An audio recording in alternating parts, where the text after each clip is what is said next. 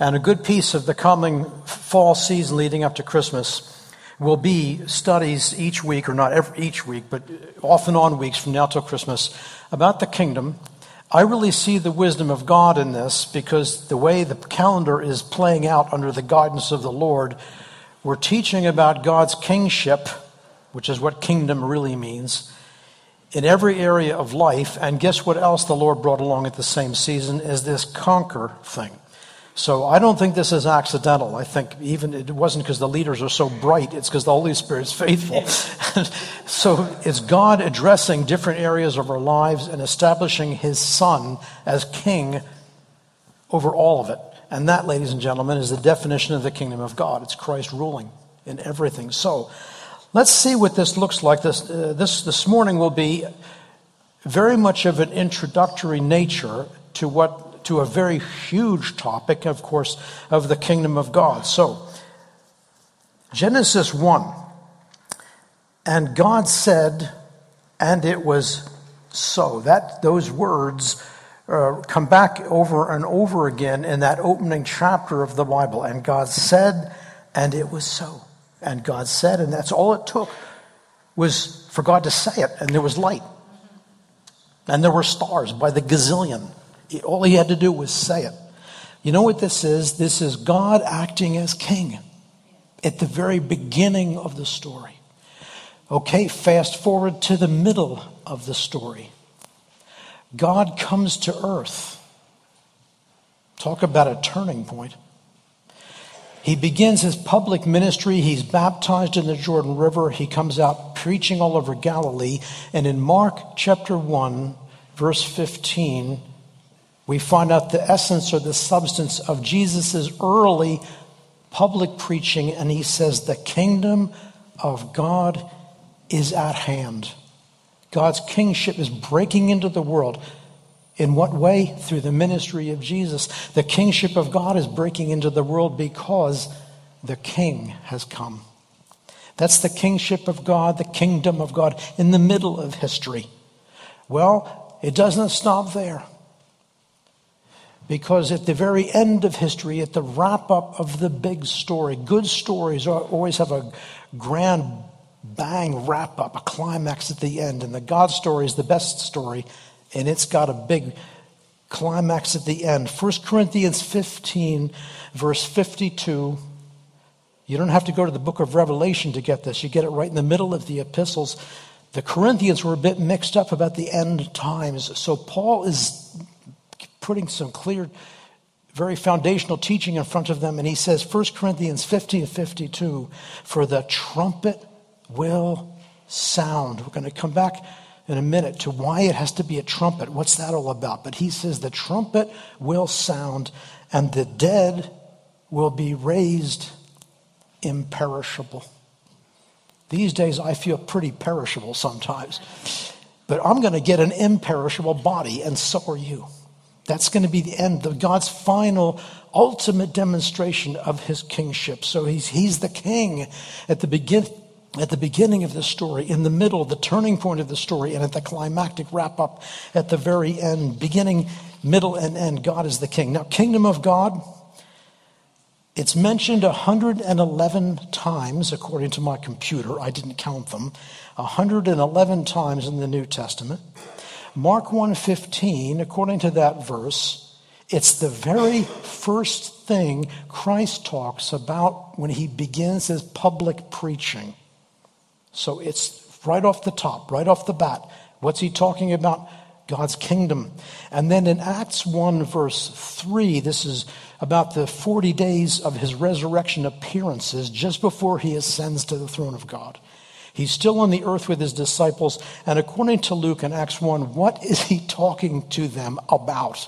Well, look it up, but I'll tell you, He's talking to them, Luke says, about the kingdom of God. So clearly, this is a hugely important issue. So what is it? What exactly is God's kingdom? Well, it's not a realm. If I had a globe, well, we have a world map on the back wall. I couldn't walk back to that map and say the kingdom of God is right here on that map. because it's not a place like the United Kingdom. It's not that kind of a thing. God's kingdom is a reign, R-E-I-G-N. It's God exercising his kingship, or perhaps an even simpler way to say it, the kingdom of God is simply God acting as king. He does this at the beginning, he does this in the middle, and he does it at the end. So let's start at the beginning. God acting as king, part one. He brings order to his world. That great chapter that begins the Bible, Genesis 1, about God making everything. If we look at it carefully, it's helpful to note where the story there in Genesis 1, the 6 days, where it begins and then where it ends. This time when I talk about ending, I'm meaning just the ending of the 6 days.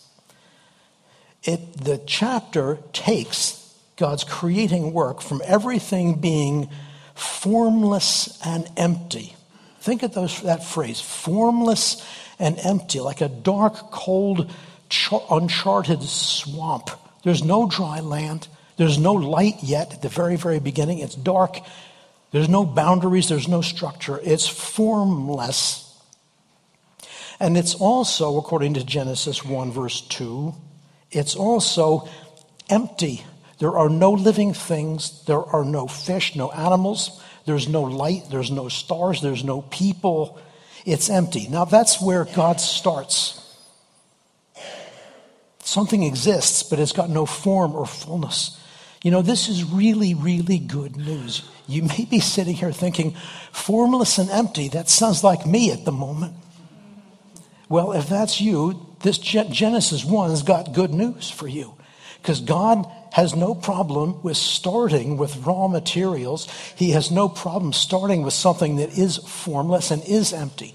Because when we go then to the end of the story, to the end of the creation account, to Genesis chapter 2, verse 1, we read that everything was, quote, finished, completed, and all the host of them. It was finished in the sense that now there was order, there was structure, there was form, and it's not empty anymore. I went on that source of usually reliable information called Google, and it says that by latest count, biologists say there are something on the scale of 8.7 million species, not of life in the world, not 8.7 animals, but 8.7 million species of animals and plants. Even that number sounded low to me, but whatever we do with that, let's go with that as a hopefully reliable estimate. The world is no longer empty. At the end of day 6, there were millions and millions and millions and millions of species of living things. So it's no longer empty, it's full. How does God do this? And God said, and it was so. You know that chapter probably. If you don't, go read it. And this phrase keeps rolling out of the text. And God said, and it was so. And God said, and it was so. He doesn't have to work himself into a lather to get things done because he's God. He's the king. At the beginning, he brings order to his world. He separates the waters above from the waters below. He makes a place for life to happen. He separates light from darkness, a regular cycle of day and night. Do you see what he's doing? He's bringing order. He gathers the waters that are under the sky into one place. He says, you waters over here, you waters over here, and in the middle you've got North America. Let the dry land appear. I can't resist this. Did you know there was a nation in the world that God gave their own creation event to? It's called Israel. And when they were escaping from Egypt, Moses stood at the edge of the Red Sea, held out his hand over the sea, and God made the waters part and the dry land appeared where there had been water moments before. And it's the same Hebrew phrase for dry land or dry ground as you get in Genesis 1:9. You know what? It's showing the significance of God raising up the covenant people. They get their own personal creation event. The waters part and they walk on dry land. Wonderful. Let there be lights in the heavens. And God said, and it was so. And God said, and it was so. Let there be lights in the heavens. Well, why that? To give light on the earth, so we can see where we're going. He's bringing order. He's making life possible. There's another reason he gives the lights. In Genesis 1:14, it says that they will mark out the seasons. Now, seasons in Hebrew has a few different meanings. Sometimes it can mean like summer and winter and fall and so forth. Usually the word that's used there in Genesis 1:14 refers to appointed times. That's a good definition. Let the stars mark out the appointed times. You know what it was for? This was all very prophetic and very ahead of its time. It was so that when God had a covenant people, they would know when Passover would be. They keep their eyes on the stars. Oh, wait a minute. There's been so many new moons and I've just counted them up. You know what? In another month, it's going to be time for Passover. They had a calendar that God put in the heavens. The stars and the sun and the moon, they marked out the appointed times. This new world comes with hope included. Parents here know that familiar phrase. You get it at Christmas time. Batteries not included. Remember that? Well, this world does not come that way. It comes with everything included that needs to be included, including hope. This world comes with hope built in. You might be wondering, okay, how do I get that from Genesis 1? Here's where we get it. There's an intriguing phrase. It's a bit odd sounding to our ears today about the days. It doesn't say, and there was morning and there was evening the first day, and then there was morning and evening the second day. No, you know what it says, don't you? It says it the other way around. And there was evening, and then there was morning the first day. Why does it start in the evening? There are different reasons given by scholars on this, different interpretations, but I'm right. Okay, this is the reason. If you come back next Sunday, I'm going to be preaching on humility, so we can do that.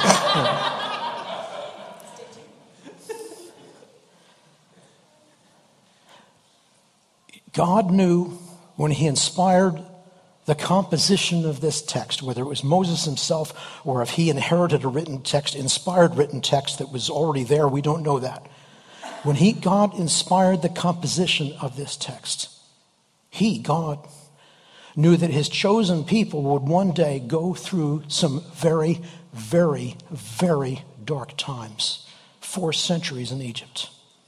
4 centuries under unworthy leaders, the realm of the judges. 70 years in Babylon, the world headquarter of idolatry and spiritual darkness. He knew they were going to face some very dark times. So what's he do?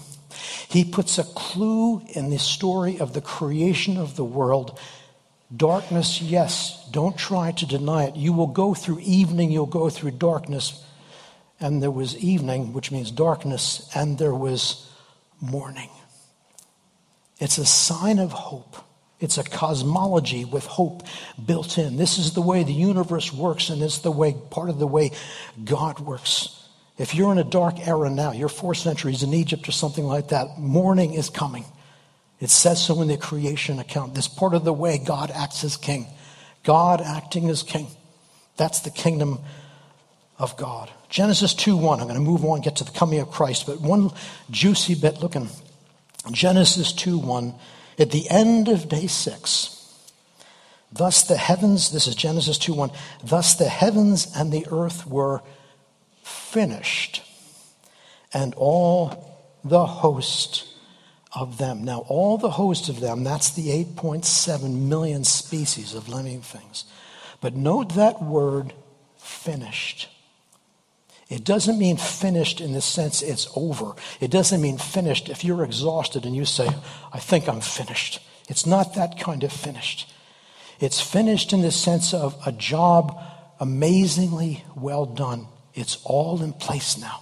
It's like when a carpenter builds something and he stands back and he says, wow, that looks good. I did a good job. You know where else in the Old Testament this same Hebrew verb appears? It appears in Genesis 39, verse 22. We won't study that now, but you can jot it down. Did I just say Genesis? I meant Exodus. Exodus 39, verse 22. And it's about when the many craftsmen and artists, people that did all kinds of creative things, finished after months and months of work, along under the leadership of Moses, and they have finished the tabernacle. It's a splendid prophetic and symbolic tent representing worship and the holiness of God. There's structure to it. There's order to it. There's form to it. Curtains, the outer court, the inner court, the Holy of Holies, and everything's coated in gold. I mean, what an amazing thing. Finally, it was done. Exodus 39:22, and all these artists and craftsmen, they stand back, and it's done. Then the tabernacle was finished. Wow. It's the same verb Genesis uses in Genesis 2:1.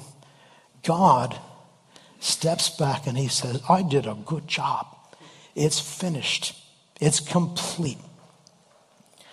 At the beginning of the story, God is king, and he acts as king by bringing order to his world. Okay, fast forward. God acting as king, which is what the kingdom means, part 2. He brings salvation to his world. He brings order to his world in the very beginning, and now in the middle of the story, the world, of course, by this time has got completely derailed because of sin. But God doesn't wash his hands of it and walk away. No, he sends salvation. He sends a Savior. He brings salvation to his world. God acting as king. Mark 1:15, the kingdom of God is at hand. Why is that so? Well, you see it in the picture. The kingdom is at hand because the king has come. What's the first thing the king does when he shows up on the shore of the Sea of Galilee? He sees two blokes named Simon and Andrew minding their own business, doing their fishing business, mending their nets, attending to, this is their job. And the king comes to them and he says, lay that down and follow me. Think of those words, those two words. They are very fateful, pivotal, watershed words in the Bible and in our lives. The king invades our space and says, follow me. April the 9th, 1967, the king broke into my life and said, you follow me. You come. He may be, that same king may be saying that today to you. If he is, open your heart and let him call you to himself. He bound Simon and Andrew, and then James and John on the back of that moments later, and eventually 12 disciples. He said, follow me, follow me, follow me. He was connecting them to himself. He binds us to himself. He becomes the center of everything. And you know, there's almost always something we have to relinquish when the king says, follow me. For these guys, it was a business. Nothing wrong with being fishermen, nothing at all. But all of a sudden, something of a higher priority invaded. Follow me. And they laid down the fish, they laid down the nets, and they followed him down the beach. He binds us to himself. God acting as king. Could you have the next slide? He brings salvation to his world. A few verses after what we just looked at, follow me. Mark 1:26. Jesus goes into a synagogue, as in the village of Capernaum. He's preaching the kingdom in the synagogue, and somebody who, namely a demon that doesn't like the kingdom of God, he starts shrieking out and opposing Jesus and blaspheming. All Jesus has to do is say a few words, you come out of him. And instantly the man shrieks because of the turmoil in him, but the demon leaves. And the people in the synagogue might perhaps didn't look too differently from our gathering here this morning. They see this happen, and their eyes are wide as dinner plates. Boy, the Pharisees can't do that. They were amazed. They were amazed. It's the first appearance in the Gospel of Mark to one of his big themes. Do a study sometime, the word amazed in the Gospel of Mark. And this is the first one. The last one is Pilate. When he says, don't you have any self-defense? They're accusing you of all sorts of things. You're going to end up getting crucified, and you don't smarten up. And Jesus remains silent. And it says, and Pilate was amazed. Everywhere Christ goes, he amazes people. They don't know what to do with him. And the people in the synagogue here in Capernaum are amazed because of Christ's authority. You know what they're seeing? They're seeing in front of them, demonstrated in flesh and blood, they're seeing the kingdom of God. The kingdom of God is God acting as king. God the Father has sent God the Son to be king on earth, and the Son of God, God the Son, says to this demon, there's not room in this town for you and me both. Now you leave. And the demon shrieks and goes. We saw a moment ago how part of the kingdom is the king binding people to himself. Well, now he's doing the other side of that. He binds Simon, Andrew, James, and John to himself. And then this poor man in the synagogue, we don't know his name, but he unbinds him. He binds the disciples, and he unbinds this guy and gets him free from the powers of darkness. God acting as king, he brings salvation to his world. Another one, God acting as king, he heals the sick. Mark 1:31, right after the driving out of the demon in the synagogue, Jesus goes to Simon Peter's mother-in-law's house, and she is bedridden. She has a high fever. Jesus takes her hand and he lifts her up, and it says the fever left. I always like that image. It's sort of parallel to the demons leaving this guy in the previous miracle. Jesus comes into the situation and the demons leave. Here it's a parallel. Jesus comes into this situation, takes this lady's hand, and the sickness leaves. Fever, there's not room in this town for you and me both, so you got to go. Jesus in, kingship in, kingdom in, sickness out. He brings salvation to his world. God acts as king. Next installment, Mark 1 verse 41. 141, a leper comes to Jesus and he says, if you are willing, you can make me clean. We don't know how the man knew that. Maybe Jesus' fame was beginning to spread. We don't have all the background details here. But he knows Jesus can do it. He wonders if he's willing. And Jesus said, I am willing. And then there's a very dramatic moment, if you know a bit about that culture, because, Jesus was capable of commanding healing at a distance. In John chapter 5, he speaks healing across many miles to the nobleman's son. So he can heal without physical touch. In this situation, he opts to use physical touch. He reached out and touched the man. You probably know a bit about the background here. That would have been scandalous in those days. Because if you touch someone who is ceremonially unclean, well, in an instant, you become ceremonially unclean. This is the rigorous, radical holiness of the law. So the guy thinks probably he won't want to even have any contact with me. But he not only wants to heal the man, he exercises that healing power through touch. And instead of the usual mechanism of if you touch a leper, now you're unclean, the uncleanness of the leper goes into you, Jesus reverses that. Now the cleanness that's in Jesus goes into the leper. He reverses the usual flow. He's instantly cleansed, instantly healed. God acting as king. All of these miracles come out of that statement in 1:15. The kingdom of God is at hand. It's breaking into the world. And these are examples of what that kingship looks like. It's cleanness in place of uncleanness.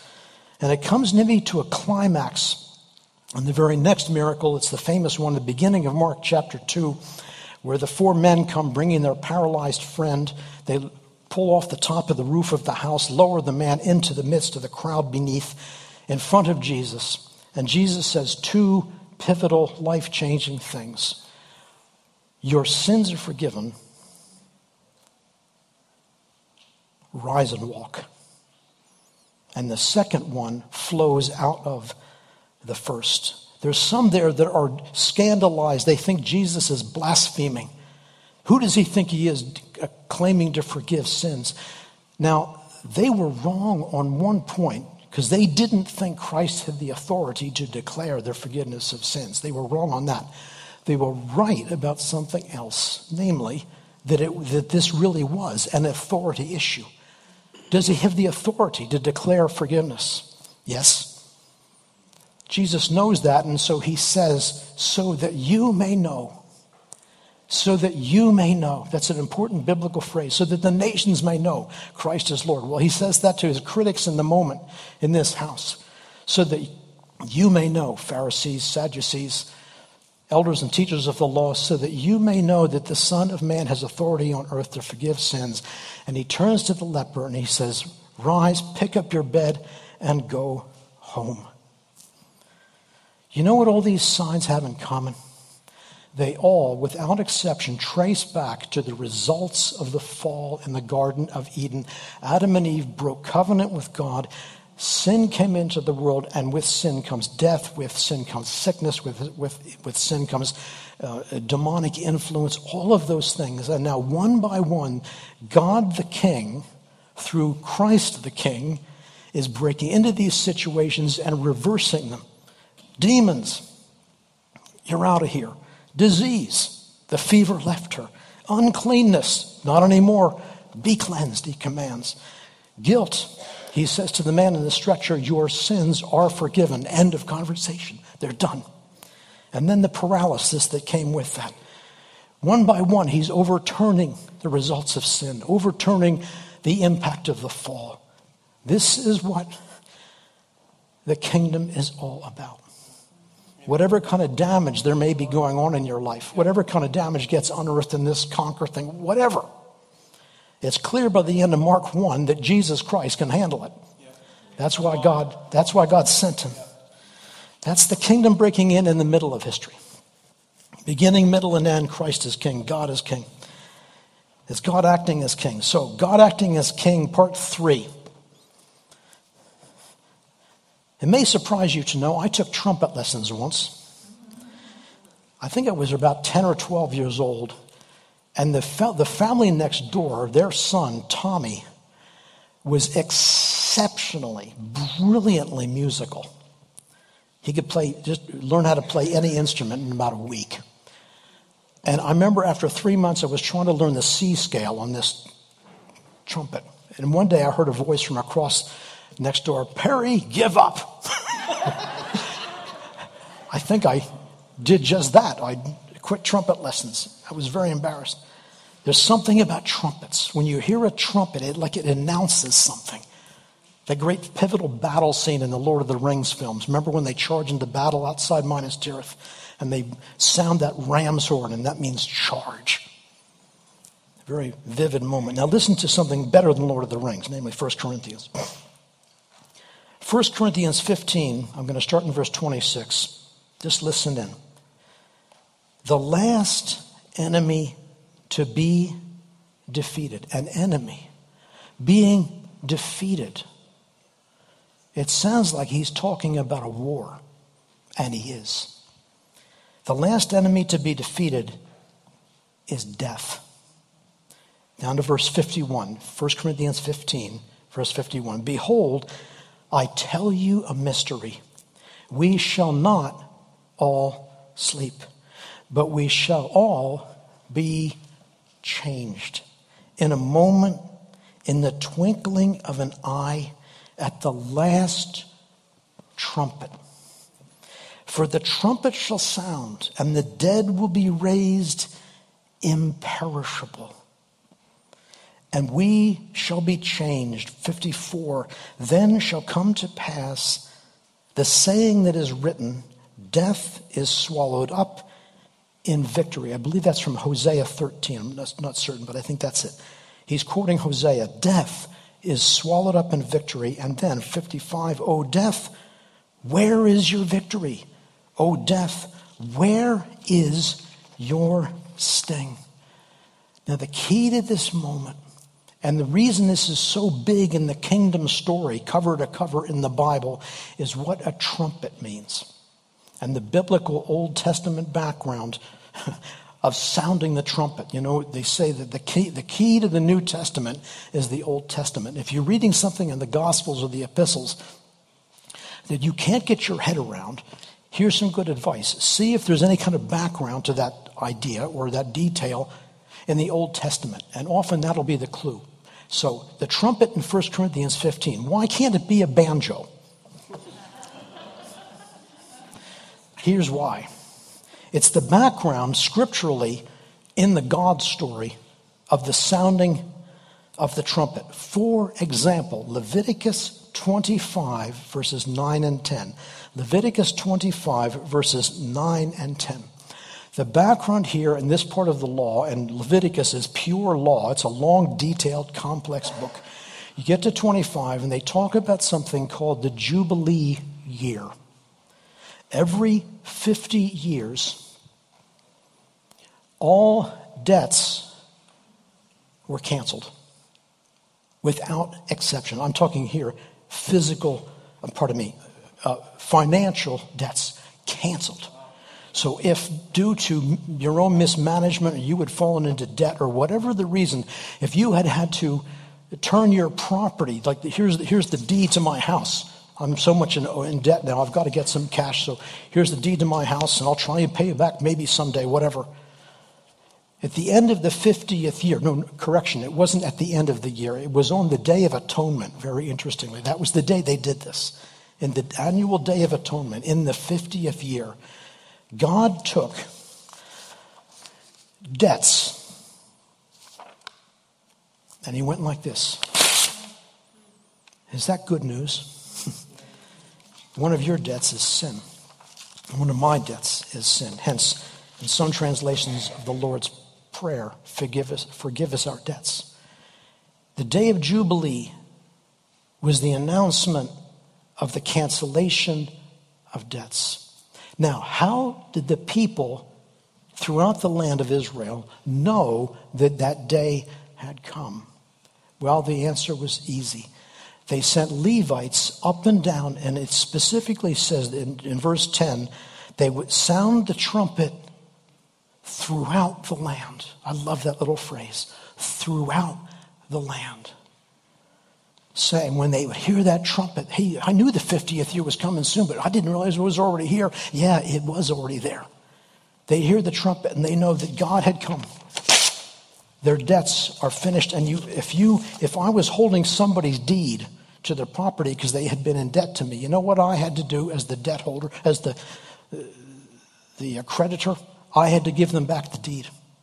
God just reversed everything from the previous 50 years. So the sounding of a trumpet has to do with the cancellation of debt, cancellation of the consequences of sin. Park that in your brain for a moment. There's another trumpet scene in the Old Testament, one you all know, is Joshua chapter 6, and it's the storming of Jericho. The storming of Jericho. They surrounded the city. They were marching around 6 days, 7 days. They marched around. When it came to the final day, that day when they marched around it, they sounded trumpets. And then the walls collapsed. Jericho was a stronghold of the enemy. A stronghold of the enemy. They would never possess the land unless first they dealt with Jericho. You know what? According to the story, what the thing that the people did that brought down the walls was they sounded trumpets. Okay, so we're hearing these pieces fit together now. Trumpets, it means your debts are forgiven. Trumpets, it means God is storming the strongholds, the last strongholds of the enemy. And according to 1 Corinthians 15, the last enemy is death. So when that trumpet goes off, it doesn't matter if you've been in the ground for 250 years or whatever, that was irrelevant. We will be raised imperishable. And death, the ultimate consequence of the fall, the ultimate consequence of my sin and your sin, will be forever overcome. It's like God says to death, I win, you lose. I'm king, you're not. Now there's that intriguing thing that Paul says. With this, we close. It's almost like Paul, when he's quoting Hosea, oh, death, where's your victory? It's almost like Paul, is mocking death. If we get to the next slide, here's a picture of a crowd probably at a football match. And if you look at their faces and their gestures, it seems that they're mocking the opposing team. You know, the one woman's got her thumbs down and all that, and it's often at sporting events. Well, people will do that. You know what? That's what the whole universe is going to do when that trumpet goes off. And the other team is death, along with Satan and sin and all the rest of it. They're going to lose and God's going to win. And the trumpet announces, He's God and nobody else is. The kingdom of God is God acting as king. The whole universe will cheer. Remember when you were on the playground when you were 6 years old? Nah, nah, nah, nah, nah. That's what children do when they mock the other team. The church, the angels are going to go nah, nah, nah, nah, nah over death, the great enemy. If you're not sure you're in that crowd this morning, come up and talk to us at the end. God wants you in that crowd, cheering when God wins in the end. Why all this is good news? I'll turn it back to Norm here. Why all this is good news? The kingdom of God, it's God acting as king. Because God acts as king, we live in an ordered world. We don't live underwater. We don't live in darkness. The sun will come up tomorrow. We live in an ordered world. That's part of God's kingship. Second, because God acts as king, the effects of the fall, demon possession, sickness, uncleanness, etc., can be overcome. God's in the business, working through His Son and His Holy Spirit. God's in the business of reversing the consequences of sin in your life. We can welcome Him in because it's something He's already committed to doing. It's what His kingdom is all about. Because God acts as king, we will all be changed. We'll be raised imperishable with glorified bodies just like Jesus had when He rose from the dead. Oh, death, where is your victory? Amen.